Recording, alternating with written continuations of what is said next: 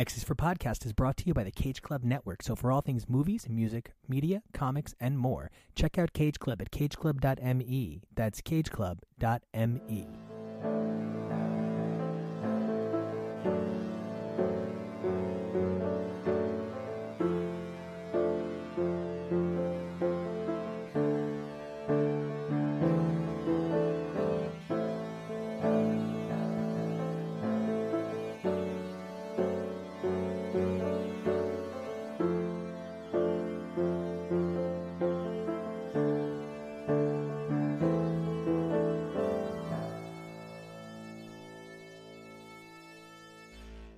Hey everybody, welcome back to This Is X. I'm Nico. You can find me at Nico Action, NicoAction, on Twitter and Instagram. And I'm Arturo. That's Mr. Toybox on Twitter and Instagram. Hey, it's Evelyn, the Comic Canary. You can find me at comic_canary at Twitter and Instagram.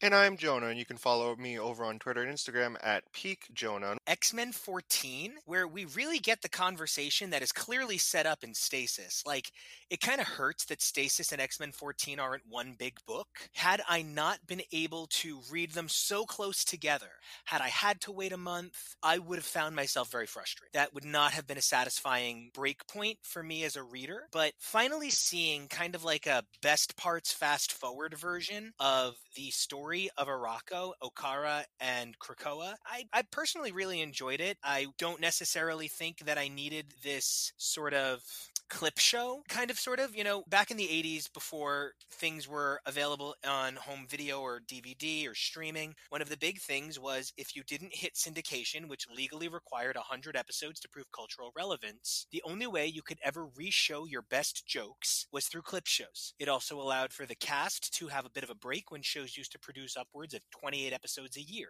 So the art of the clip show actually existed to facilitate creating more art and remind people of the art they might enjoy in an effort to encourage a syndication deal down the line, your Cindy patch.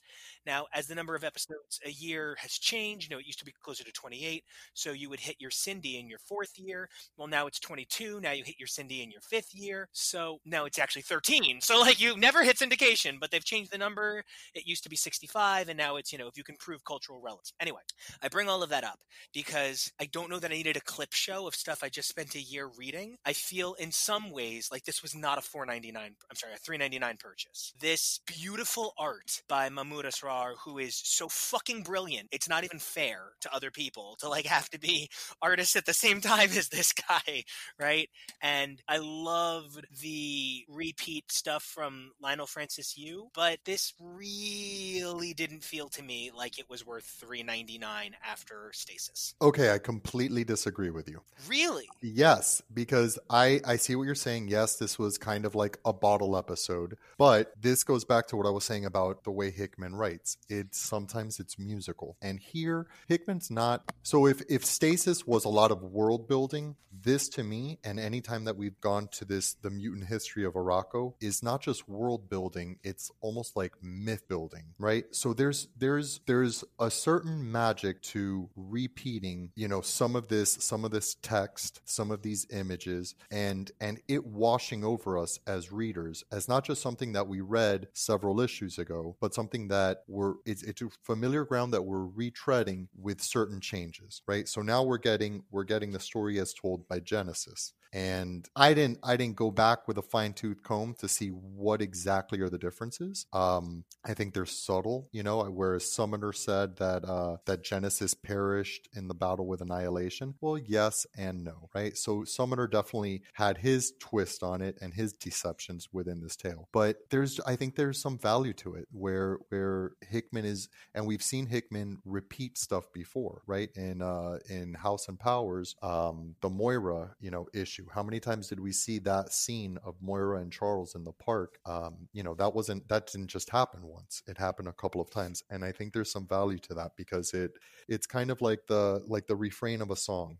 It's laying it down further, just kind of embeds it into our heads, and I don't know. I think it's a neat trick. I think what you just said was really beautiful and really did get me to think about it a different way. I'm going to adjust my opinion, and I'm going to say I would have rather paid $6.99 for Stasis and X-Men 14 14 as one big. I don't think X-Men 14 had no purpose, but I think this issue was literally predominantly reused art that had been reused multiple times. I just don't think it is an entry unto itself that if somebody has never read before and they pick this up, that this is going to be fulfilling for them in any way.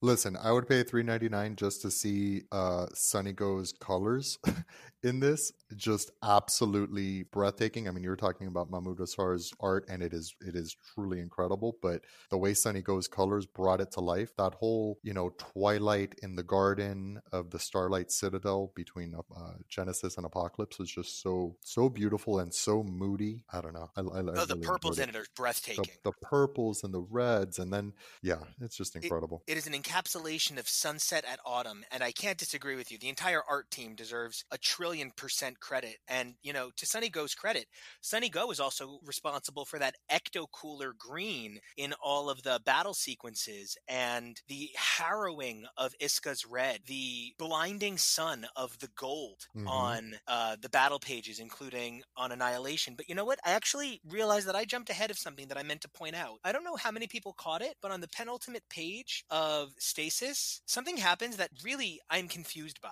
Genesis drops the Annihilation mask. We actually see the hitting the ground impact color. It literally is dropped to the ground and just hits on the ground. That is a really interesting act of what I can only refer to as disrespect of an elder god that controls your body. I'm not saying it's a bad thing. I'm saying it is truly a testament to how much this art is telling how much of this story, that even a subtlety like a mask hitting the ground speaks volumes about the book. Yeah, I caught that too. That was a very interesting choice, and I agree with you. It smacks of defiance, and in just that little panel, it speaks to the constant struggle for control and dominance that she must be going through with that mask.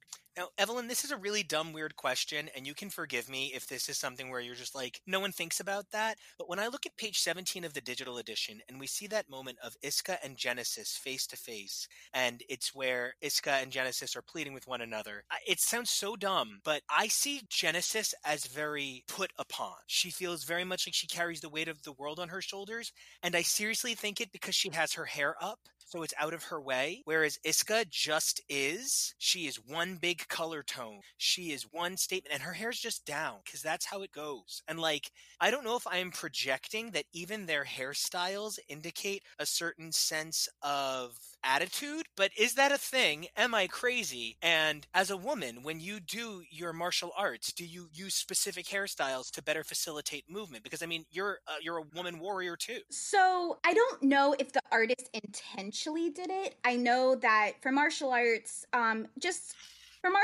kickboxing, women, I mean, I definitely do the boxer braids to get hair out of my face, so I'm just ready to go. One of my pet peeves in movies and comics is women with their hair down fighting. So part of me is like, it's probably just artists just having a style for their character. But if you do want to look into it, Iska is unbeatable. So she doesn't have to worry about hair in her face. Versus Genesis with her hair up, it's definitely like a high ponytail definitely reads to women's like ready to go, ready to work. Like that's something that it's like me and my friends say when we're like ready to like clean the house or like do some like really like annoying chores. We're just like, all right, hair up, let's go. So there is a possibility of reading into it. If it was intentional or not, I'm not sure, but there definitely can be something to it. Wow, I really, and for the record, friend of the pod, Demanda Martini, phenomenal cosplaying drag queen. You really should check out Demanda Martini if you get a chance. Demanda and I have long talked about Madonna's high pony at the peak of blonde ambition is the statement of a woman with power. So absolutely. I can't see it any other way. Like there's some, like if you have long, like this is just for anyone with long hair, there's something about putting your hair up in a ponytail or a high bun where it literally like it's tight and it like kind of like pulls your head back a little bit. Like the physical feeling of that, it's like I just associate it with I'm ready to go, I'm ready to get to work. So for your money, you see Iska really does have kind of like a relaxed attitude to her from her hair, and like it actually goes much deeper than I'd read into it. You know, just I'm not just a man who wouldn't understand the pressures and the societal constructs placed on women's aesthetics, but I'm bald as fuck, so I especially don't know. So that is really such an important distinction for me as a listener, right? Now that does bring me though to another pretty significant question. I don't know how many people have ever really paid attention to X-Men color theory, but X-Men use color in pretty significant ways to indicate pretty specific things. Now, I mean, a lot of it just goes to the heart of color psychology, right? So I don't know if you guys are aware, but for years the NFL used to paint their locker rooms different colors. A red locker room would usually be for the home team, and a blue or pink locker room for the visiting team. And this actually, the locker rooms that did this, it resulted in a higher number of wins for the home team because blue is actually a cooling color and pink is a softening color, and they psychologically underprepare your body for combat. But red is an antagonistic color, and it psychologically increases your chemical component in your blood, so it actually makes you more ready for combat. And they actually realized that this is scientifically true, and they had to paint all of the NFL locker rooms to be the same colors because it was actually creating an unfair advantage. So color theory actually goes a really long way, especially as it relates to the psychology and the interaction of battle. For that reason, Apocalypse, being the blue that he is, very a beast blue, has always meant to me something very, he's so cool about it, he doesn't care. Like, you know, one of the first things Jonah ever said to me that became like, you know, an in-brain meme to me was, cool guys don't look back at explosions. And Apocalypse is so blue because he doesn't have to look back at that explosion. And I can't help but see how much magic is this putrid green. And those who practice mystic arts in this particular situation are white. The white sword can, the white blade can resurrect people.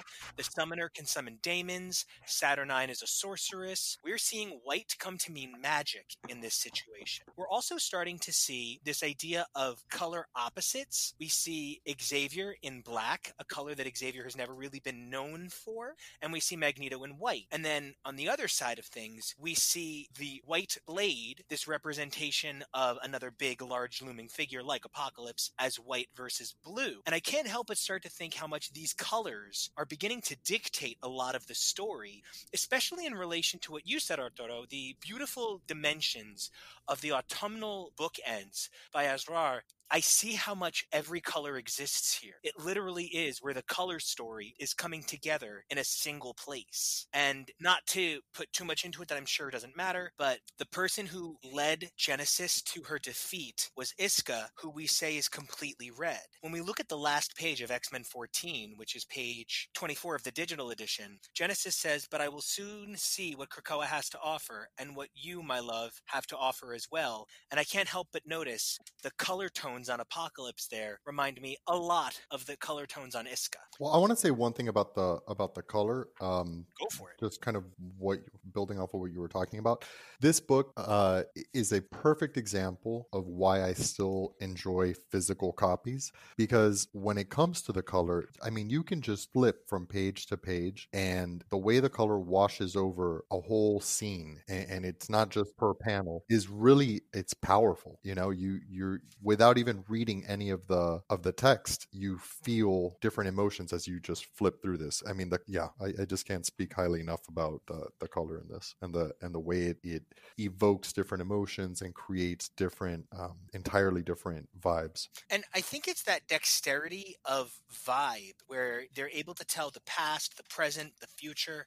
Because in a lot of ways, we have seen the future. We've seen Powers of 10, and we've seen what it means if the mutants fail here. So there really is so much at stake, and even the colors are making it clear. I also can't help but notice that Genesis, on that page where I'm specifically citing that Apocalypse is bathed in red, Genesis is bathed in shadow, if anything. And I wonder what else is going on there as well. You know what I mean? Like, how far into this rabbit hole does she we go. So just kind of piggybacking off of something you said earlier about how the last page has Apocalypse kind of dropped in red. Something that I noticed is that in the beginning he's also slowly starting to be dripped in red, like in like the first like proper art page, where he's under the tree. He's still trying to decide if he even wants to talk to Genesis. He's still processing what's going on, and he's got a little tint of red like there. And after you like mentions like at the end too, where he's just covered in red even more so, I wonder if that is a reflection of what is to come with red, either meaning power and anger and passion, or if it's a more literal blood starting to seep on him. You know, that made me jump back into Stasis on page 38 of the digital edition. The moment at which Apocalypse sees that Annihilation is actually Genesis, he's shown in entirely red. It's just his That giant face red crack. face. The Yeah. look on his face is just, that was, again, these are sides of Apocalypse that you've never really seen. No, and I think that level of shock. And it's a level of honesty. Like, characters like Saturnine, part of why nobody can trust Saturnine is because Saturnine never lets the cracks show. Saturnine just had her ass handed to her, but wow, full circle. Saturnine just had her ass handed to her by like the incest siblings, and she's just acting like no big deal, welcome to my party. And that's kind of just how she is. Because she never lets the cracks show, she never seems real. And Apocalypse, in so many ways, never seemed real. He was the god of death, not a person. And now we're seeing the person. We've known Apocalypse to have two wives, Genesis and Moira. How much does Moira know about Genesis? How much of this big plan is Moira in on? I'm suddenly more aware of Apocalypse's humanities and the way in which that might just be his folly than I feel like I was at the beginning of this conversation. I definitely don't want to see this Apocalypse die. If he reverts back to big bad Apocalypse that just kind of sucks, well, then he can die. But if he stays this nuanced, complex character, I'm pretty much in it for the long haul. I'm definitely liking this new, more complex character. That's something I've always just loved about both heroes and villains. I love seeing their flaws. I love seeing their humanity. I love being able to relate to them. That's why, I hate to say it, but like, I've never been a big Superman fan because he's just this like perfect guy just going wherever. I mean, he always has a solution for everything. So that's what's always drawn me to the X-Men is they have flaws, they have faults, they struggle. And I like seeing the struggle, and of course being able to overcome the struggle is kind of what I really relate to and really appreciate about X-Men titles in general, and what I'm hoping to see with this. But on the same time, kind of like seeing some people die. I think it really like humanizes them. I don't want to see all this immortal stuff. I think the stakes need to actually be high. So I'm kind of looking forward to that too.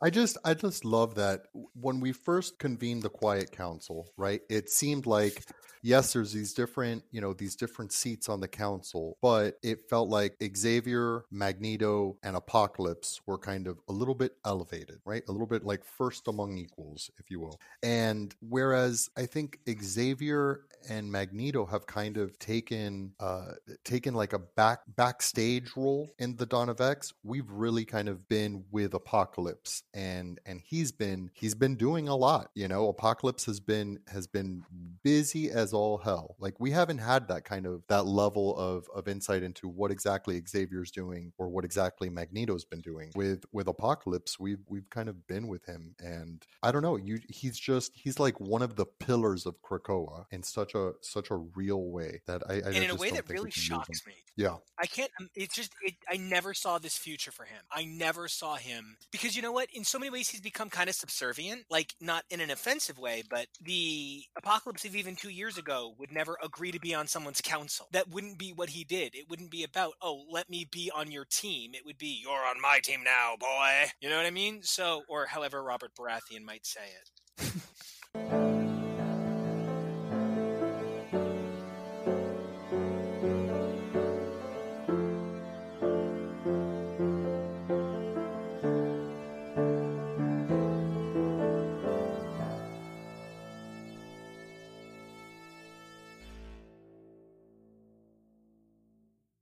In a very Groundhog Day-esque sense, we're covering Chapter 12 of Ten of Swords, X-Men number 14, written by Jonathan Hickman, with art by Mahmoud Asrar and Lionel Francis Yu, color art by Sonny Go, letters by VC's Clayton Cowell, and designed by Tom Muller. And it was the same. It was the same. It was beat for beat the same story and art. Changed my mind. This song reminded me of, this issue reminded me of, like, when a song's a hit song, right? And like 5 or 6 different remixes come out. And, maybe the newest one might be the better version of it, but you're just so tired of hearing the song by then. You're like, really? Somebody That I Used to Know by Gautier is what this is starting to feel like. Yeah. There is, and again, you have 22 chapters across something like 7 books to make this happen. There is almost no excuse for regurgitating the same art and the same story. Granted, I understand that the text was different. Like, I don't want to be called out for someone being like, you didn't actually read the text. No, I know the text was different. Yeah, you fucking jag off. But it was beat for beat the art from Creation and the story from X-Men 12. Yep, it's just told from the Iraqi side instead of the Krakoan side. Which is all fine and well, but I don't think that we have come to know any of these characters well enough at all. Yeah. Even with how much of Solemn that we've seen. Solemn is in no way affecting the history of the Amenthi or the Iraqi history. So for my money, to be honest, if I had gone out and purchased this issue on a Wednesday, I would have been very disappointed. That does explain that helps to explain the feelings that I couldn't quite put words to. This I was like, is that all? I get that getting this side of the story was helpful, but it could have all been combined into a single book. It didn't have to be split. I'll be honest with you. I want all 3 retellings of this same story with all of the text overlaid on the same page. I don't even care to see the art. I remember the art at this point. The art is burned into the back of my head at this point. Just give me all of the text in a single panel, like color coded to which issue they came out in. Just give me the ability to read it all one time. Mm-hmm. Oh my God! If I swear to God, if I see that damn Twilight Sword 2 being raised one more time with the same art and the same, like, the Twilight Sword of the enemy tore the world asunder, and what was 1 became 2. I swear to God, how many issues is that? Yep. It's husband from wife, parent from child, Arakko from Krakoa. Like, I honestly feel like I'm having nasty deja vu. Like deja vu of a moment that you did never want to experience. Like, that's the level of disdain that I'm starting to get here. I really need to see this contest start moving, and maybe it's my ADHD, and maybe it is my need for instant gratification, or maybe it's not wanting to pay $15 for the same 7 pages of art. That's rude. But you know what? It's, and I think about how this is going to be collected. I think about the way that the Dawn of X is being collected at Current, and I think about the way that this is going to be collected. And correct me if I'm wrong, there will probably be a trade of this. Ten of Swords will stand on its own. Yeah. How is that going to feel, reading the same passage, seeing the same art for 1/8 of the book? Yeah, I'll say 1/8 of the book. I wonder if it might be different because, I mean, for us, we have to, wait week by week. So, I do understand that we're getting a little impatient for them to start fighting, but I do wonder if maybe reading it in one go, it'll probably be different because then, later on that day or that weekend, you'll get to the end maybe. Yeah. It would just, I imagine it'll feel different. We did learn that whoever defeats the Golden Helm pretty much gets cursed to have to wear the helm, and the helm is the only thing that holds back the Amenthi forces. I went back and reread X-Men 12 along with this, so I was reading the same pages for like forever. Oh my God! And I was like, how many times do I have to? there you could see a lot of the summoner story when he told it actually maybe wasn't as much of a fabrication. It was just the point of view from them. Like even when they say, like in X-Men 12, they're like, Genesis died. Well, she did basically die because she had to become Annihilation. So I like that she held off for 100 years, and that's what caused the demons to attack Arakko from a myth. So and destroy all the protective towers that they had built.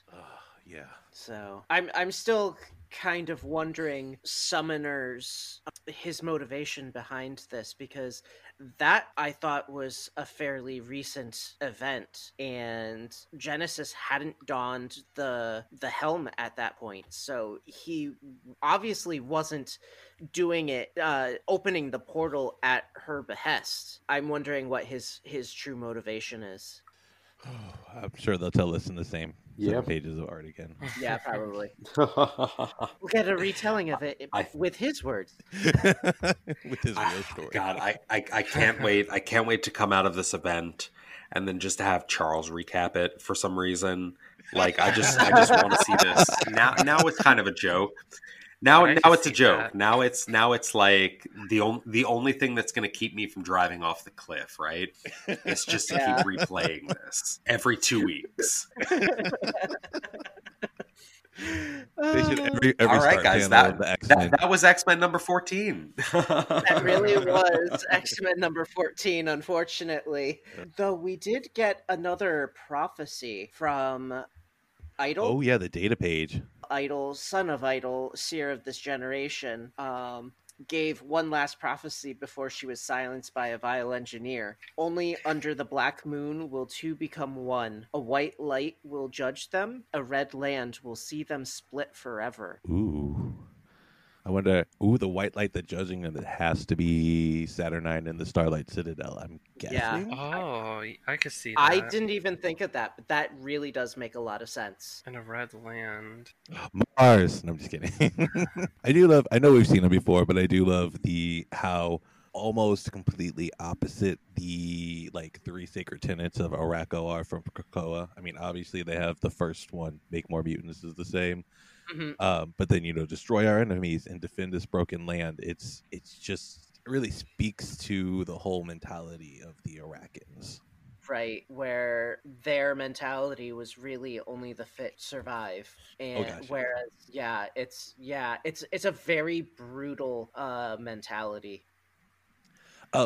The few new pages we saw, I did see some cool hope, and maybe Apocalypse thinks he can free Genesis from Annihilation because he's like, you're the strongest person I know. So maybe he thinks he can. I'm honestly concerned because if he has to fight Annihilation and he wins, then he becomes Annihilation. Ooh. Oh my god, I did not think. Oh my god. And at the same time, if either of them dies in other worlds and they get resurrected, they won't come back the same. Holy jeez, I didn't even realize the Annihilation piece. Yeah, if he wins, wow. Yeah, that could be bad. That's so sad. Yeah. Because it's not even like he has control over the actions of Annihilation. Whatever Annihilation wants, Annihilation gets. Yeah. Yeah, I mean, she basically says that she's like, Annihilation wants everything, so I want everything. Now I want Krakoa. So, does anybody have anything?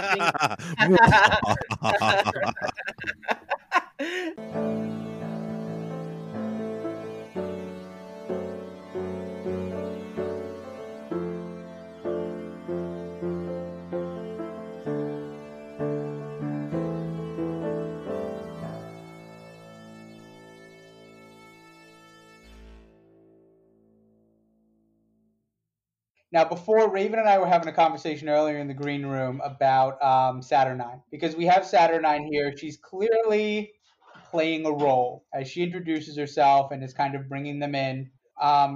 Raven, you had said something to me interesting about Saturnine's motivations, because we were talking about, compared to Annihilation or Apocalypse, Saturnine's so powerful. What could she possibly want or need as an outcome of this battle? So I was kind of looking through and trying to figure out, like, yeah, what is everybody's motivation? Apocalypse wants to save all of mutant kind, especially that here in our reality on Earth. Annihilation literally just wants to annihilate everything. That is their driving force. They want everything. So with Saturnine, I mean, she's already the magistratrix. I'll be able to pronounce that one day, I swear. She's basically she's the magister, but she is in one realm. She still has to ask permission to go to certain lands. She's basically the curator of all the gates. But as we've seen in the last several issues, the way you create a gate from one point to another has always involved sacrifice of usually mutants and to design the gate, to get it up and running, and to get it from point A to point B. Well, now she has basically 20 mutants or 20 participants. Yeah. Who could possibly be used as fodder or as power for I was thinking an omni-dimensional gate that she could have sole control over, which would make her... Now, when Raven told that to me, I almost fell out of my chair, because Raven has not read the previous Hickman runs in Marvel. But for those who are not aware, pretty much the entirety of Jonathan Hickman's pre-House of X Marvel stories revolved around the creation of that very specific device Raven just mentioned, called the Bridge, made by Reed Richards, that allows you to walk through any dimension, any world, at any time. Mm-hmm. And it was the crux, it was the catalyst and the crux of his entire Fantastic Four realm, and one of the first things brought up and brought into and played an essential part of his Secret Wars run, of his Avengers run leading up to Secret Wars. Mm-hmm. And I mean, and Hickman said this is his last project ever with Marvel. So I think he's gonna bring all of his little toys together and be like, hey, I did it. I created this, and I had it all going along this whole time. And a lot of us were expecting, heading into House of X and Powers of 10, that we were going to see previous things, that we were going to see more Doom, that we were going to see more of the Maker, the Ultimate Universe's Reed Richards, who became a powerful cross-universe villain, that we were going to see things like the Bridge, the machine to teleport. Now, we haven't needed the Bridge because we've gotten these Krakoan gates, essentially. We've gotten all of these gateways lately. The design of Dawn of X Magneto and Professor X very clearly mimicked what we saw of Doom and the Maker in the Secret Wars run, but has not been. Like, we have gotten nothing of them, and I think we've kind of gotten away from that. Like, this has become its own big, great story that it hasn't felt like it needed Fantastic Four Avengers Infusion, because it doesn't. That doesn't mean we're not going to get it. That doesn't mean that they're not going to have to go get a device from Reed Richards or go bring Doom in or anything else along the way. He is still Jonathan Hickman. True. And I think this page with Saturnine brings your points to fruition, because like she said in this, she could snap her fingers and Wolverine would be no more ever, you know? So why is she even working with these mutants? Why is she even making this competition? Because she's using them for a ritual. And you need as many people alive as you have dead to create gates. So when they created the Krakoan gate, it took 4 dead ancient mutants, more or less, to do that. And they had an equal number of people who were helping to power it all up. So 10v10 or 10v9 technically. There's a pretty big setup right there to create an Omni Gate, basically, that she would control. Oh God. And then she has that thing for Brian Braddock that Sorry, my brain just went on its own tangent. The thing that I have to keep coming back to when we're talking about Saturnine's intentions or motivations, I keep wondering, okay, why did she send Cable to start up Sword, the Sword Station? And that has to play into exactly what you're talking about, like manipulating the situation so that she has more access or creating gates. I mean, there has to be a greater purpose, because we haven't touched on it in a while, but she definitely set that in motion. Yeah, she wanted that sword base up for some reason. You're right. Well, don't most gate creations also take a massive amount of power, like Mhm. just raw energy to move it forward? If she's not an energy It based, reminds me more in Fantastic Four and in Secret Wars, there were these incredibly powerful devices, but they required alignment. They required Oh. alignment, and usually one of them required some sort of satellite or moon base. Like they required a certain type of energy alignment, like on and off planet, in order to power them up. Mhm. And And so, that is in kind of Hickman schematic mode, I could see the sword base as being part of that alignment from like. I think they had the hammer and the anvil were two of the big weapons that they used that required that. In the Fantastic Four run, they had to like align it through. I think it was like Atlantis, Wakanda, the blue area of the moon, and now. Does Saturnine know where the sword base is located? she sent Cable there. Yeah, she sent Cable, Well, but she told him where to go. She Yeah. didn't give him exact coordinates, but Scott and Jean knew where to find it. It's one of the few places that does not have a gate to it. that is true. That is true. Maybe she's like planning for them to get a Krakoan gate there, and maybe that's why how she can figure out where it is. Because I mean, because that is an insanely powerful place. So you you need a Death Star. That's where you go. And I mean, this kind of brings up to the point where, in every life that Moira has had, the mutants have basically died because of technology, in a sense. So maybe this time, the undoing of mutants will be magic. Could be. I mean, X-Men 12, Summoner gave us, his half-truth story of the history of Arakko. And now we're seeing those exact same panels told from Genesis's point of view. It reminds me very much of an issue of Wicked and the Divine that Kieran Gillen and Jamie McKelvey did, where Kieran Gillen, who really liked experimenting with parallels between comics and music, wanted to make a remix and did a very similar thing, using all panels from previous art, telling it from a different narrator's version.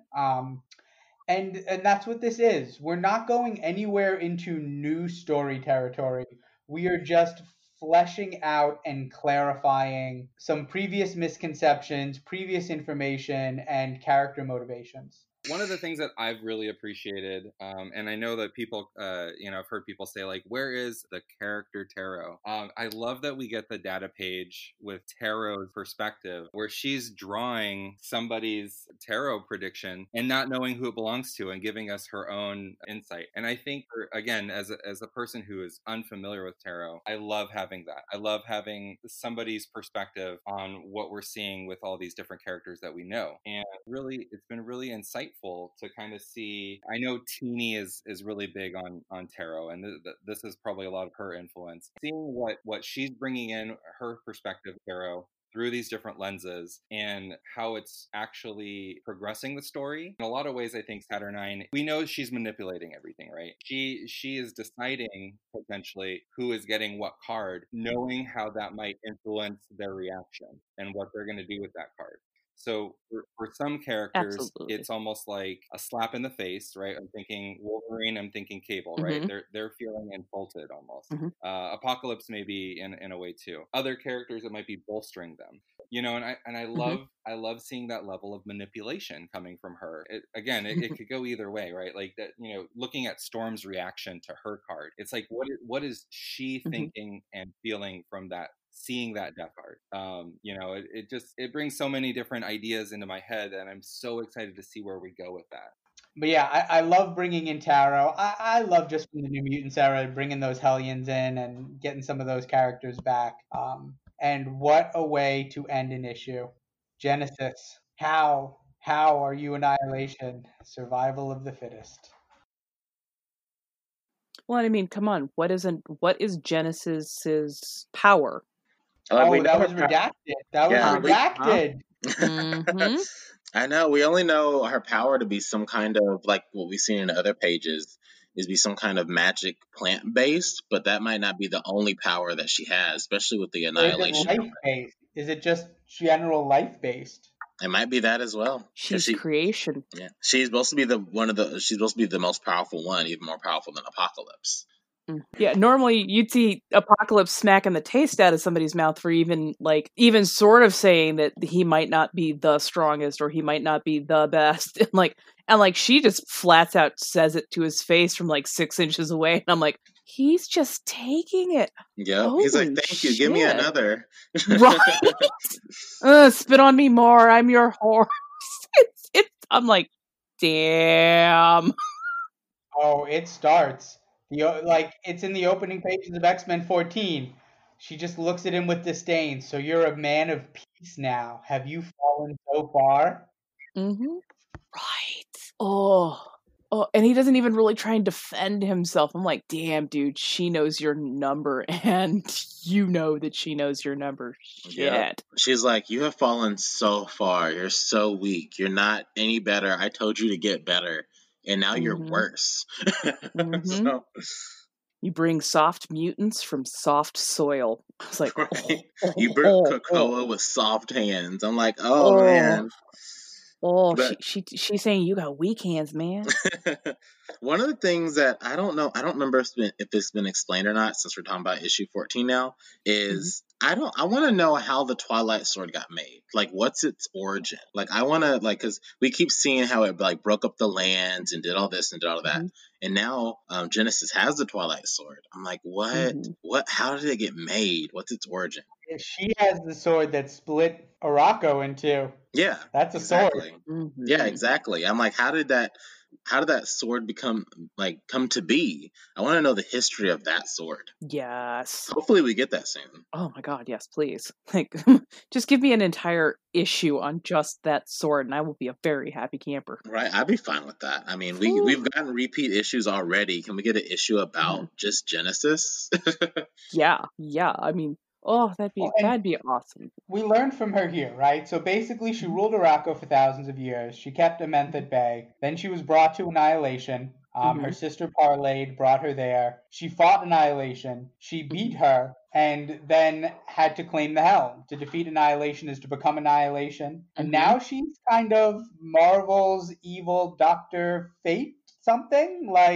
There's some Dr. Fate stuff with the helm and the power and the direction of it, along with, she's a pretty bad bitch before that too. I would say a dark Dr. Fate, one that doesn't want to bring order but just wants to bring chaos. Yes. Not even chaos. Yeah. She wants to do exactly what her name said, annihilation. True, yeah. Chaos would mean things are still going on. It would be, Jamie Braddock, but universe wide. But no, she wants to bring just pure annihilation. That is true, yeah. Terrifying. And I mean, she fought the Golden Helm for over 100 years, she said. She tried not to give in and become annihilation. But when she did that, her people got decimated.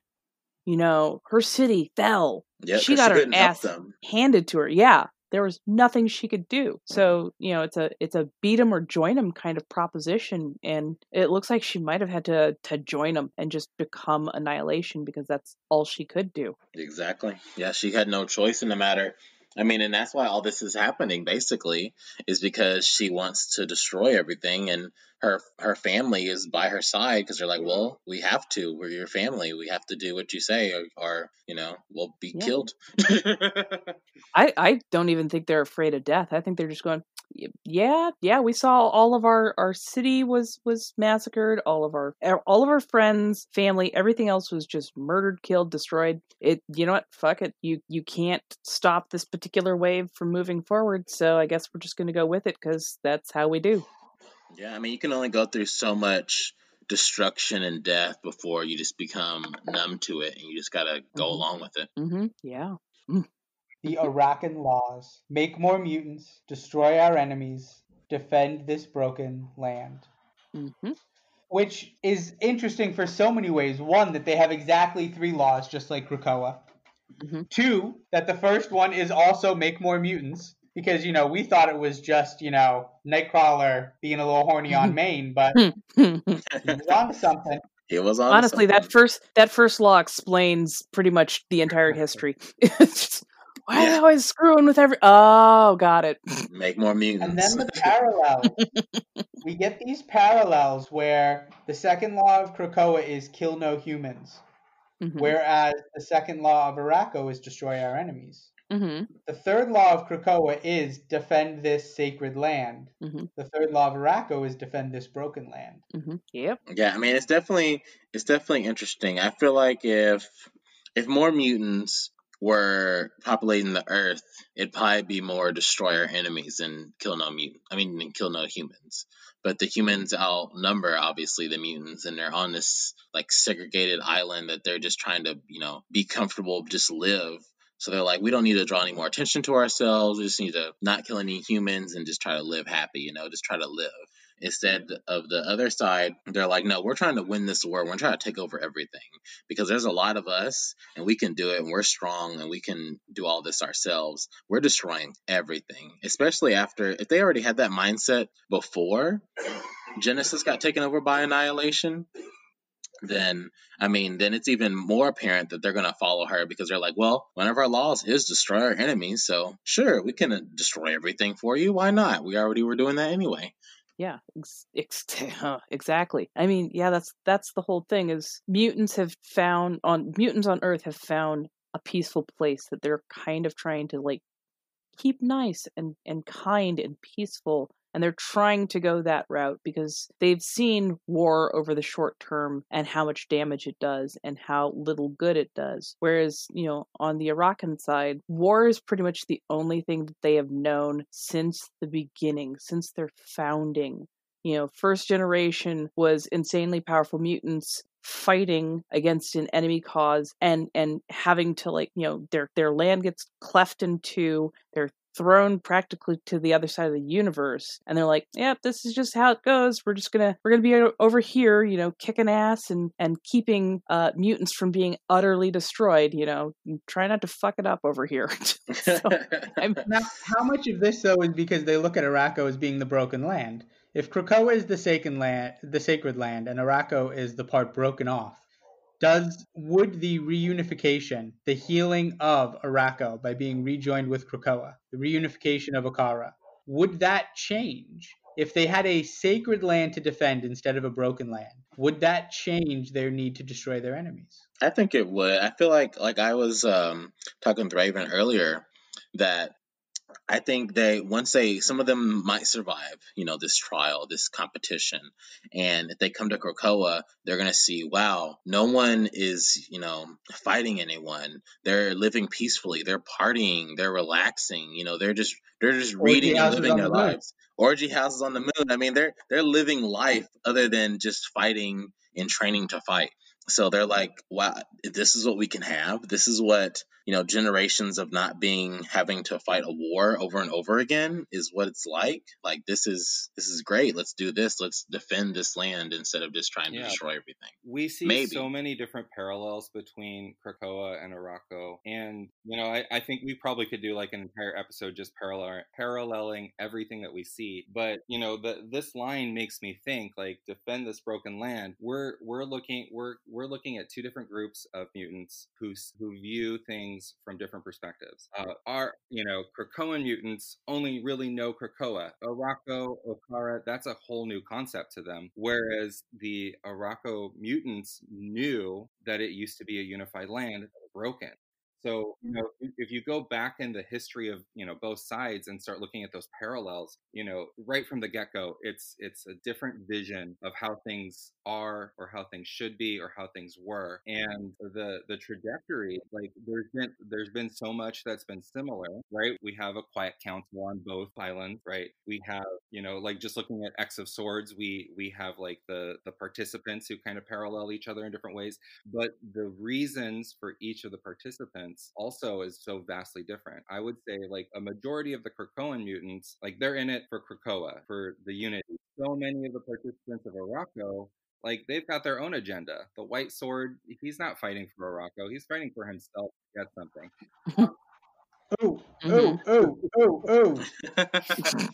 What if Arakko has a Moira? Arakko could have a Moira, but see, that's my thing. I don't know.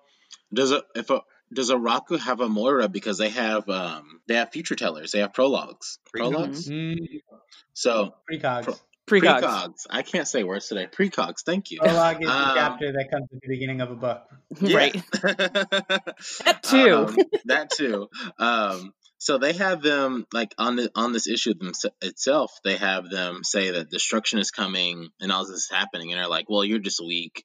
I'm just going to kill you. No, we're not going to be beaten. Just shut up," you know. And then on Krakoa, there's none allowed. We don't reborn them. We're not trying to see the future. Obviously, we know why they're not doing that, but the Krakoans don't know why, most of them anyway. So, I mean, that's a parallel in itself. That's one of the things that Araku does have that Krakoa doesn't. One more parallel before we go into final thoughts.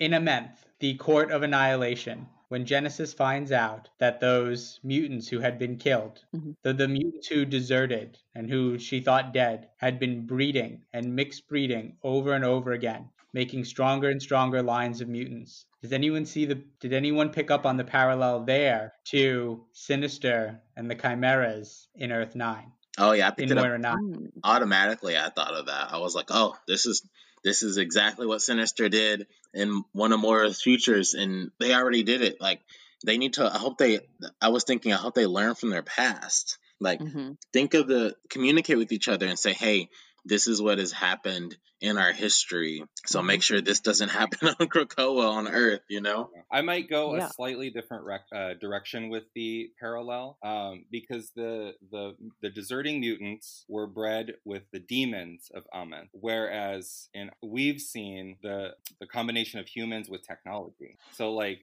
the idea that the way mutants lose is some kind of hybrid that they're fighting against.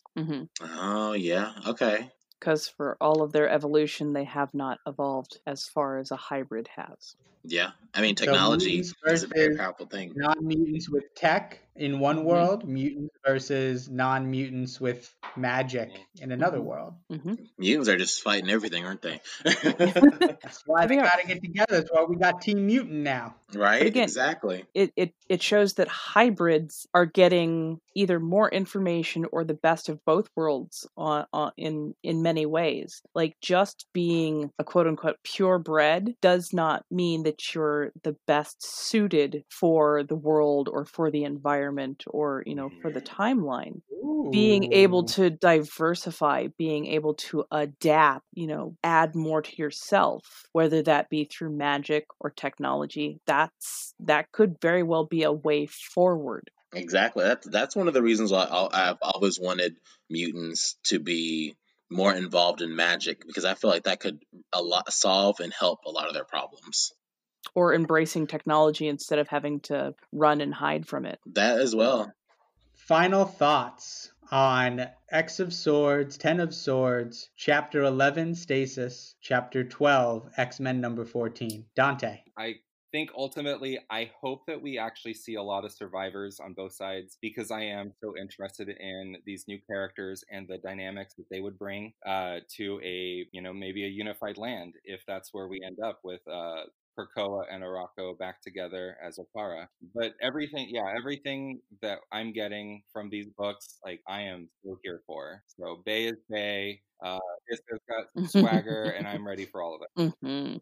Rod, final thoughts. My final thoughts are, I am just loving this event. Like, bring back what Dante said about wanting to see more of these characters. That really shows how well this event is being written, that you love basically every character that's being introduced, that you don't want to see them go. Like, we know some of them are going to go away, but the fact that this is so well drawn, well written, and edited shows that this is one of the probably top events that is going to be in Marvel's history, and I love that. The X-Men get a top event. I'm so excited. Raven, final thoughts. Oh my god, I am absolutely loving this arc. Like, every new character they introduce, I'm not going, you don't need to be here. I'm just going, oh god, they've got a new character. Oh, they look really cool. Like, I am so addicted to this arc now that I just cannot wait to see where it goes, because it will change, comic history in many ways. And it'll be amazing to see not only how it happens, but what happens after it. So I am so all about this. Well, I have to say, I think that I was not super excited going into this. I was excited to get a big X crossover. I felt like I could be pretty confident we were going to get a good story. But I was not excited like, oh my God, this is the story I've been waiting for. And I am so excited in it now. Some of it just because of the story points, the way how well it's crafted, and on every level, not just Teeny's attention to detail, but what they're doing with the art and the colors, what the editors are doing, and as Rod said, like the total package, the execution on this has been top notch. It's been so well planned, even despite coronavirus and shipping and production deadlines and pencils down edicts by Marvel. Like they've managed to make something that is so compelling that I can't wait. Like I don't know how I'm going to emotionally handle the last 3 chapters all dropping on the same day. Like that is just wild to me that like they're all predicted to come out in just a couple weeks, 2021, 22 on the same day. Hey everybody, and welcome back to X's for Podcast. Now the following material is from an upcoming YouTube video, but we're giving you guys a sample of it here for sort of a fun-sized cut down over the next 2 episodes, detailing what happens when Josh and I take a look at the origins of Apocalypse, most specifically his demise in the pages of Adventures of Cyclops and Phoenix. It leads to a huge conversation about the future past, the past future, and where we think the X-Men might be going ahead. So check out this new feature, and we'll see you on the other side of the gateway. Basically, I'm looking at this from a point of view of, man, Gene Ha put a lot of muscles everywhere. So many extra, like, if we're talking, like, anatomy and physiology, like, there are so many extra bones and muscles on this character here that most humans have. Oh, I completely agree. I think one of my favorite things about the extra muscles that Jean has is that I kind of can't tell which are her and which are Scott's leg. Well, that's for the best, because if you were to remove her from this and just imagine what the mass muscle mutant Hawk's fucking mutation body is behind her, it would be horrifying. Yeah, because I'm trying to figure out where his pec ends, that where his area begins is connected so closely. This is scary. No wonder the future is so much body horror. So I'm looking at this as this is the end of Apocalypse's timeline that tells us the most about his past up through now. And it actually turns out this was reprinted with it's Adventures of Cyclops and Phoenix 1-4, Ascani Sun 1-4, and X-Men Phoenix 1-3, and then a little bit of the Marvel Valentine's Day special in 2014. This got a deluxe trade repressing with a number of the bonus features. And I love the trade repressings because I feel like they don't get enough credit when they go back and they realize stuff was missing. Right? That's the one thing I wish they would do better with the omnibus editions. They don't, because they only make like a fucking 1,000 of them and make them available for like 3 months. And then 10 years later, they're like refuse to fucking print anymore because they're like, didn't we just do that? Forgetting that it's impossible to fucking find. I never ever miss out on them. I am such a hardcore dick about making sure I never miss them. And because if you miss it the first time, you're fucked. Yeah, Wolverine and the X-Men, omnibus, for the rest of my life, for the rest of my life, for the rest of my fucking life. I'm just really grateful I have the Captain Britain by Alan Moore and Alan Davis, because I would not be willing to spend the money on that right now. People are a little too hardcore about that guy. We're taking a look at Scott Lobdell and Gene Ha's Adventures of Cyclops and Phoenix, which rode on the heels of Gene and Scott's marriage. And, they even tried to tie in Rachel getting lost in the time stream, which, when I go back and read Excalibur 75 and 76, what they tell me happened in 76 did not happen in 75. All of the Rachel just swapped places with Captain Britain, and now Amanda Sefton is responsible for all of this. Yay! No, that's not what happened. I'm fine with it, but it's not what happened. And they sort of reference it here. And, when I think about what this represented, like I was a little kid when this came out. So when this came out, it came out in that like super collector edition, those like little cardboard boxes with the flip top where you could see the front issue on display and it had a couple of books in it. I got this that way. So I read this all at once in like 1996. I can also take a minute to say, because your digital edition doesn't have this, but 90s cardstock cover. Beautiful. And it made it seem realer. I love the fact that we even have to comment on the sound it makes, because that is my favorite thing to try and not edit out of episodes. When I can hear people rustling the pages of the book in the background, I'm like, I'm going to keep that.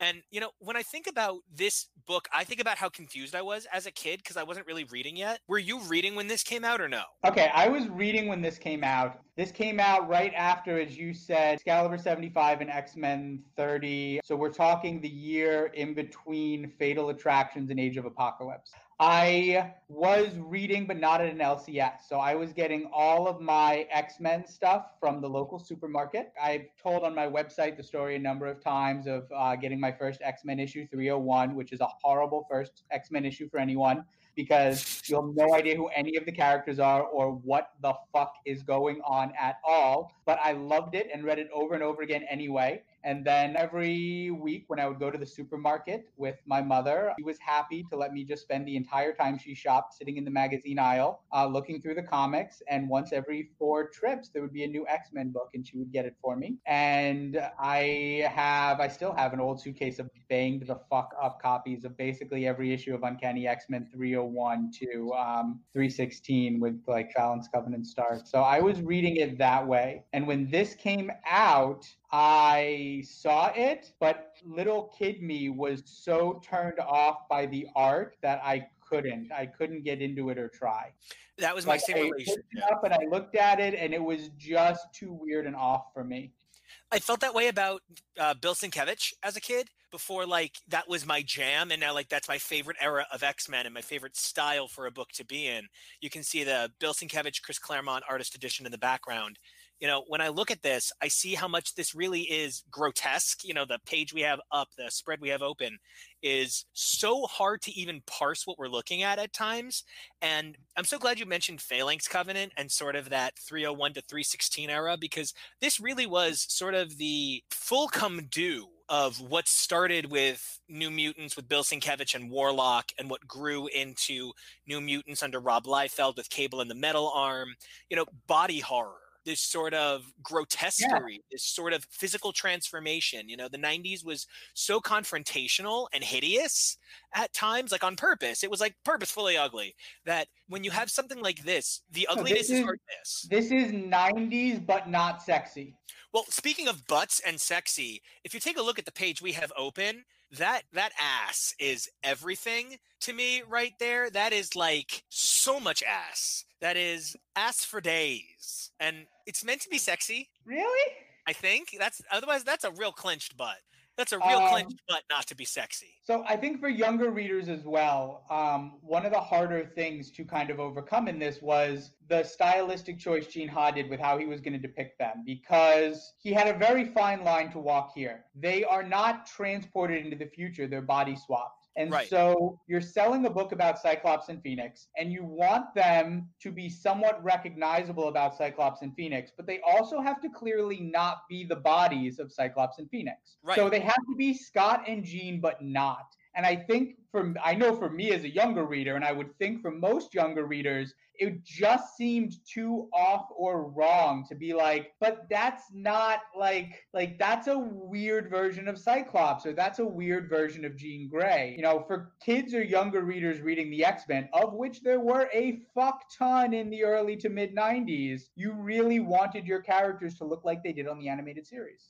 And, you know, it's that same idea that makes it so fucking fascinating that even the ones that are vaguely not recognizable, like nobody really knows who Rachel Gray is off the top of their head unless they're a fan of the comics, to see Rachel as sort of this grotesque old lady in a really big robe, like it's so hard. But she still has the hound scars and the Excalibur mullet, which is like an awesome design. It's such an amazing little touch to what, you know, is going on in the books. And I find myself like, I don't know, there's so much about this book that before we even get into the apocalypse or the Cable of it all, the Gene Scott setup kind of drives me nuts. It was such a 90s thing to be like, oh, they're without their powers for 3 pages. How did they not drown? Like, like they could have taken them anywhere. Like, we're gonna flash them forward from their honeymoon. This is right after X-Men 30. They're on their honeymoon. They're at a beach. Okay, so we could have them be in bed. We could have them be in their bungalow, in their apartment. We're gonna have them in the ocean so they fall into the fucking water while their souls are displaced through time. It's a time title. What a choice! Why? I think because everything about this book was just meant to be so hardcore. Like, we spent so many pages just being angry face. Like, I don't know who any of these people are. The whole first issue is angry face setup. That's all it is for like a bunch of pages. But I also love how hardcore they try to remind us that this still is the X-Men, where they're like, Danger Room 101.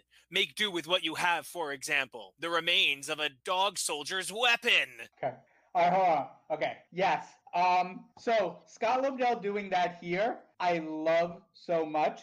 The flip side reverse of it makes me crazy, which is to say that because Scott Lobdell was writing Uncanny at the time, and he wrote this, that when in this, he referenced back to like, but we're really just from, or here's how we did things in the 90s. Great. Whenever he would occasionally reference like, hey, we just spent 16 years in the future in these other bodies and now we're back, makes me like, how smooth and not like that was not like, they should be forgetting where shit is in the mansion. Like, they should be forgetting who people are. And like it's so poorly done. It's so poorly done on the other end in the Uncanny books when he tried sewing it back in on that end. Well, and I think it's got to be a little bit like this big game they're playing, right? Like it says right at the end of this that there's going to be a follow-up in Askani Sun 1 through 4. And I laugh hysterically because I forget which issue it is, but it's like issue 2 or 3 where they're like in the now legendary Uncanny 25 or now legendary X-Men 25. And I'm like, this was printed before that was released. So how legendary is it? I'm just checking for a friend. Scott Lobdell definitely had some ideas on himself. He was feeling himself back then. Don't forget, like, he went from intern to essentially leader of the biggest line in comics. Yeah. Because X-Men was the biggest line in comics. Fucking was. He went from intern to leader of the biggest line in comics within 18 months, all from a slight combination of being in the right place at the right time, being loved by the editor, and then like being in the right place at the right time again, in terms of like Peter David storming off, Bob Harris loving him more than he loved his own children, and then Jim Lee making it the biggest thing in comics and then leaving to do Wildstorm. And Scott Lobdell went literally from intern to running the biggest property in town within an 18-month span. He was feeling the fuck out of himself right about now. And I think it also has to do with the fact that he seemed and okay. You and I would have been too, let's be honest. Oh yeah, no, I would never fucking be like, no way. I would be like, what do you need? What do you need? Mr. Harris, you're a genius. So like, I feel like he towed the company line really well, though. Something we've talked a little bit on X's for Podcast is that Apocalypse was a shadow created by Bob Layton that Wheezy projected something into, and it became this amazing idea of this character that represented this sort of like, if Magneto is the balance of Xavier's dream, then Apocalypse is like the dark god that rules over all of them in this scary, scary way. So it kind of feels like in a lot of ways, Lobdell came in and was like, well, what do we need done? Well, I'm here. Now, hold on. You left something out. Let's jump back a minute because, okay, Wheezy created Apocalypse as the dark god. Wheezy gave Apocalypse his background and set the trajectory on what he was. Lobdell came in and solidified. But in between, there are four crucial issues by Claremont in X-Factor, in Endgame, that take Apocalypse from being from the past into something that extends deep into the future, into inexplicably tying him into the Summers line in Cable, because he was not. He was more connected to Warren before Endgame. Yeah, absolutely. Now he is inexplicably tied to he is forever tied to the Summers, forever tied to the character that would become Cable. Makes me so mad. Like, we get all of this from Endgame, 65 through X Factor 65 through 68 by Claremont. Yeah. So Claremont does a big. If we're looking at the Summers Line story, the Cyclops and his family, the Apocalypse stories, the Cable stories, all of those have a huge defining moment in Endgame. And then probably your next big sweep, because I'm going to... Executioner's Song attempted to be a big part of it, but I don't think really long-term effects from that, I don't think really too much. This is your next big, like, we can tell the story of these characters while leaving out Executioner's Song. We can't tell the story of these characters with leaving out Adventures of Cyclops and Phoenix. And I feel like part of it is, we're talking about the changeover from Marvel of writers to the Marvel of artists. And Will Spartaccio did half of the story on Endgame. So, it was also the guy who was working closely with Jim Lee, the guy who took over Uncanny, the guy. So it was really like Jim Lee, Chris Claremont, Nicieza, Lobdell, Will Spartaccio. They all sort of like incestuously worked on everything together. Then Claremont quits. Then Jim Lee leaves. Will Spartaccio leaves. And by the way, Will Spartaccio, who lost the ability to use his dominant hand and then learned how to draw with his other hand. He is so fucking... Like, it's just like, if you bring up that man, you have to bring up how brilliant that is, that he was able to learn. And he gets so undercredited and deserved. Like, I found him at MegaCon one year here in Orlando, and I had no idea he was there, and it was because he had his own table in Artist Alley he had to purchase among people, and I was like, he should be in he should be in the big creators area. Why is he in, row purple table 8? And I know you'll appreciate this. It's, everybody's like, oh, it was Nirvana versus Pearl Jam. And I'm like, but there was also Soundgarden, okay? And there was also Alice in Chains. Like, people recontextualize the past based on a couple of things. I got into a borderline argument about Culture Club and with a bunch of people, and everybody can name one Culture Club song. And I'm like, but I can name 7, right? Like, I feel like everybody's like, oh yeah, Jim Lee and Chris Claremont. And I'm like, yeah, but Will Spartaccio and Scott Lobdell and Fabian Nicieza and these guys added Peter David out of that. Certainly can. Peter David had to wrap up Muir Island Saga with the way that shit was going down, and took over and started building and fleshing out characters that had just been so peripheral, that had been beyond peripheral in the extended cast of X-Men. In his X Factor run, and then his storm off after making X Factor a legitimate big thing was what gave Lobdell his first big break in there as a writer. So yeah, Peter David was a big part of that web as well.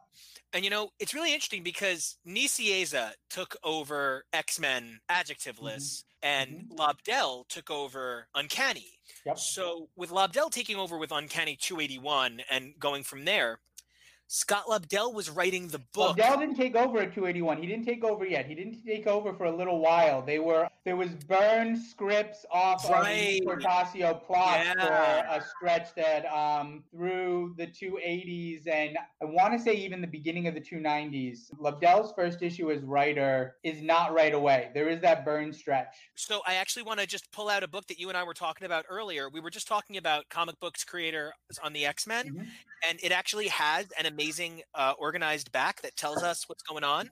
Lobdell took over Uncanny at 286. 286 then. I'm sorry. I thought it was a couple issues later. No, he also wrote X-Men 6 through 11. So, his fingerprint was on a lot of stuff.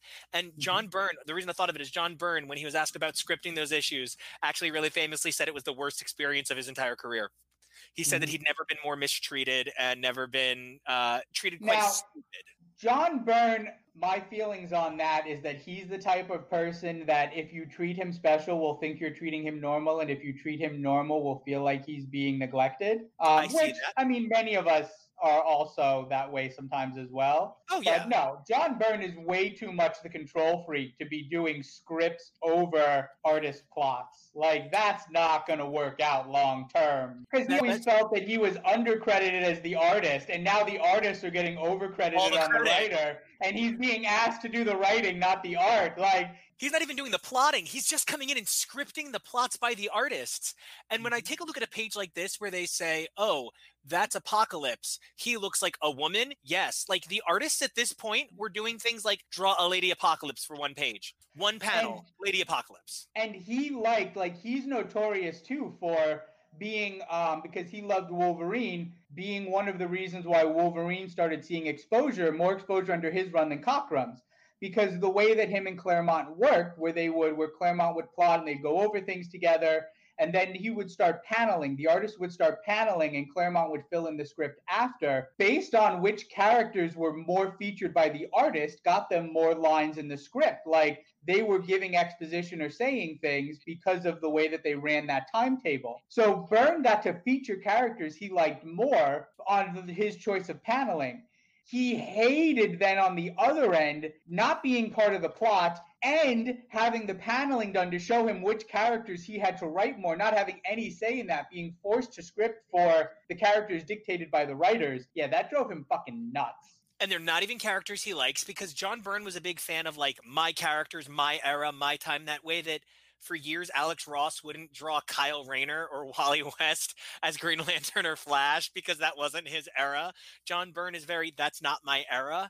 So it kind of makes sense that he would really resent working in that time. So we're talking about such a lost time that featured body horror and, Bishop and the time traveling XSE stuff. And, we're seeing all of this really disparate sort of Pulling out from Malcolm and Randall. And also, cheers to Shard. Shard, who is just like one of the best surprises of the X-Men. A couple of years ago. I want Shard on Krakoa. How is Bishop not fighting for Shard on Krakoa? Can we not project a hologram egg? Is that the problem? Because why not a real Shard? Oh, do they not have her DNA? Maybe not. Because they have shit. They have shit. Sinister has something. Well, and here's the thing: haven't they said that they can't bring back time displaced people? I don't think they've explicitly said, but they've hinted. Yeah. So I'm a little worried about my poor Bishop, but Shard was so cool that when I did this huge run of, I'm very lucky that I have a lot of the X books naturally, and then Marvel Unlimited, and perhaps I found some files at one point that I never downloaded. And I did a complete read of the entire X universe. And that was a lot of my life. And I thought Shard was one of the best surprises of the entire X-verse. Also, the late 90s Alpha Flight was pretty cute. Howard Mackey's Shard was one of the delights of that run.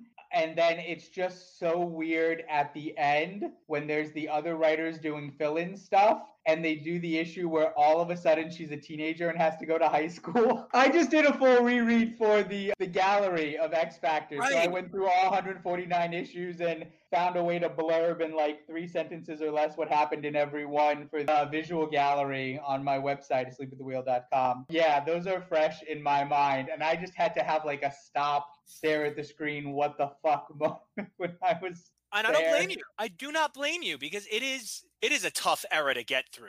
It is one of the many futures, though, that Marvel loves to dial into. The Ascani future? We have to talk about this. We have to talk about this. Now, part of this, okay, so Scott Lobdell, he's taking from what was done. So Scott Lobdell essentially here with making Jen Ascani from Endgame actually be Rachel Gray, and having Rachel Gray Summers be the one who pulls them forward into the future and explain how after she disappeared into the time stream in Excalibur 75, the rest of her life was spent here. And he takes her through to the conclusion. He essentially he puts a period at the end of the character of Rachel Gray Summers in this book. How exactly do we I cannot, I've read a million issues of X-Men, Mr. Deep Dive X Universe. How the fuck was that unperioded? Like, how did we get Rachel Gray back from this? Because I couldn't tell you. Well, I know she was back, but we actually got her back in the pages of Cable. Before the Claremont Revolution era, we got her back in the pages of Cable for a few issues, and then she sort of disappeared again, and then she reappeared in the pages of Extreme. Claremont brought her in Extreme. They made it seem like either Betsy was back, or I forget who they made it seem like was back, and then it turned out to be Rachel. And I was happy to get Rachel back, but so I'm so glad you brought up Rachel, because I think Rachel serves as a really great anchor point to Apocalypse as well. Okay, this future is Cable's past. This future is Rachel's future. This future is Apocalypse's future, but I don't think this can be either of the people's future that it is, even if it's still Cable's past. It is. Okay, so we've clearly diverged enough that Hoxpox era, it's really hard to say this is where Apocalypse winds up. Agreed. This is okay. Cable's one of the characters that I love trying to do this stuff. My kids will ask me to like explain characters to them that like are so fucking hard to explain, and I will enjoy trying. Examples of that are Ilyana Rasputina, I guess it should be. Cable is another big one. Like, can you try to explain it to a yes, long shot? Can you explain it so a child would understand? Because there's no fucking way to explain it so an adult would understand. Can you explain it so a child would understand? Okay. And it's hard, but yeah, your basic. This goes to my overall feelings of this series, Adventures of Cyclops and Phoenix. Like, I love the spirit of it. I love that it exists. I don't particularly enjoy reading it. Not at all. It's not fun to read, but it is so great that part of this story is that we can say Cable was born here, he was abducted, Apocalypse tried making him the perfect host body that would give him immortality, and Rachel from the future came and took him and then brought her parents back from a little moment in time where they were away from everyone, their honeymoon, so that way they could raise him, and so her father could raise the son that he had lost and take him to manhood in the future. And then they finally confront Apocalypse, and they're able to stop it, and we develop Strife, and we learn about the flip coin, the evil mirror of Nathan, and that relationship and dynamic.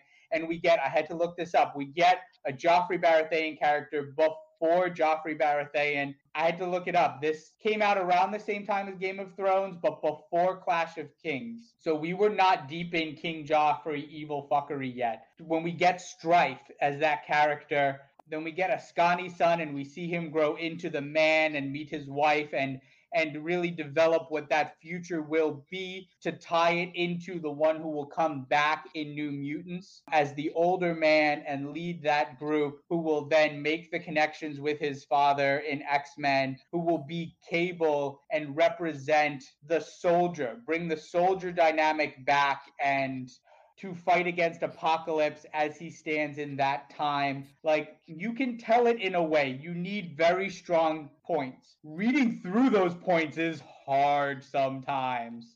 Especially because, yeah, this is like a best parts version of what you're talking about. This is like clips of it instead of the actual narrative.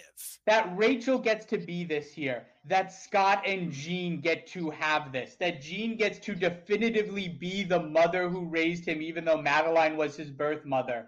That Scott gets to have gone to the future and have this with his son, which is so important to him because he has so much pain over his father not coming back for him when they were separated. To be able to have the opportunity to go to his child son when they were separated is so important to him as a character. Like, these are major development beats for the family that really defines X-Men. X-Men is, in my opinion, a Summers story. They haven't always been the biggest character, but it is a Summers story through and through. This is essential to that generational tying together times of it. We're talking about a future that never really happened anymore, and like, I'm so glad you brought up Strife, because Strife sucks. In this, particularly. I don't always love Strife. I don't always love Cable. I don't always love X-Man. I usually love Cable. He sucks in a way that he's supposed to suck. He doesn't like... He's not like ironically shitty, or he sucks because he's poorly written here. He's Joffrey Baratheon, Evil Prince here. But I think he does suck because he's poorly written as well. Like, he sucks in a way where he's poorly written as well. Like, I find the character very two-dimensional, and he doesn't come off to me like he believes he's going to become a god. Like, I don't understand how he doesn't think he's going to die when Apocalypse takes him over. Like, because he's been spoiled so much his whole life, he can't imagine it.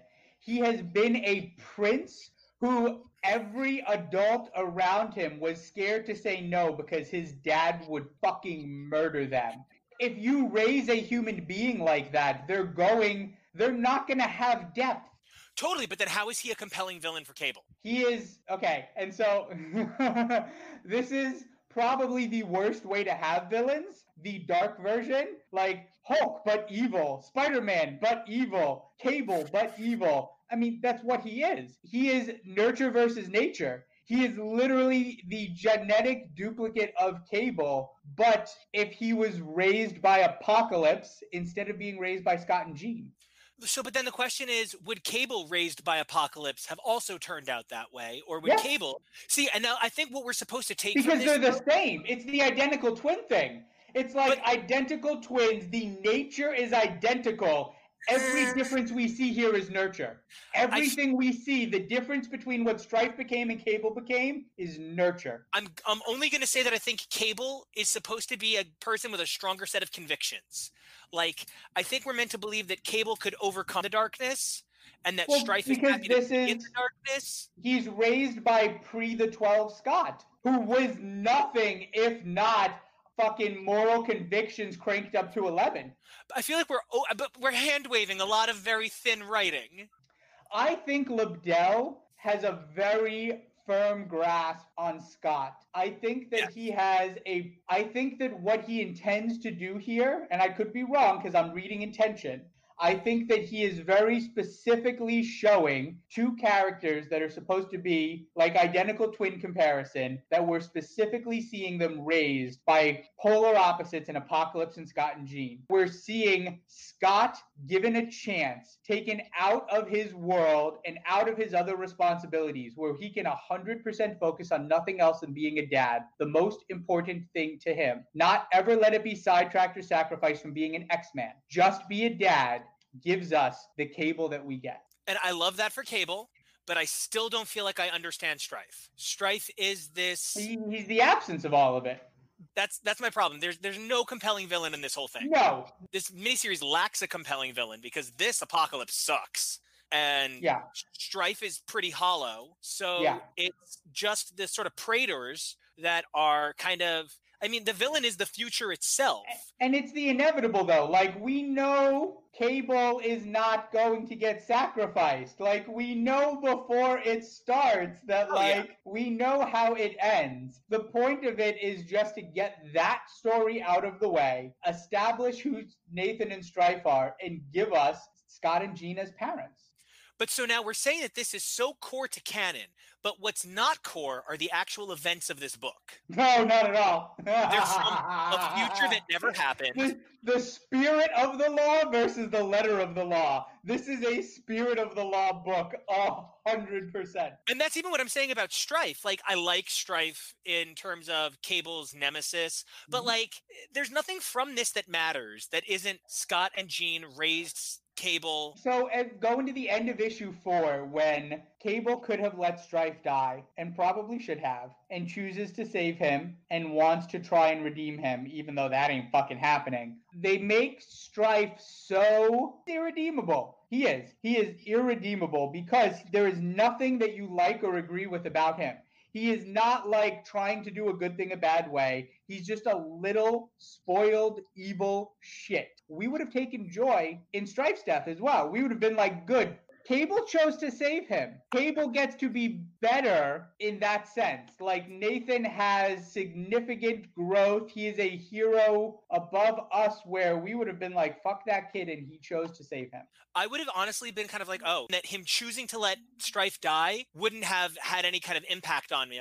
So Strife's dead. I also want to talk about some of the Apocalypse canon here. Apocalypse is an old man wearing an apocalypse suit.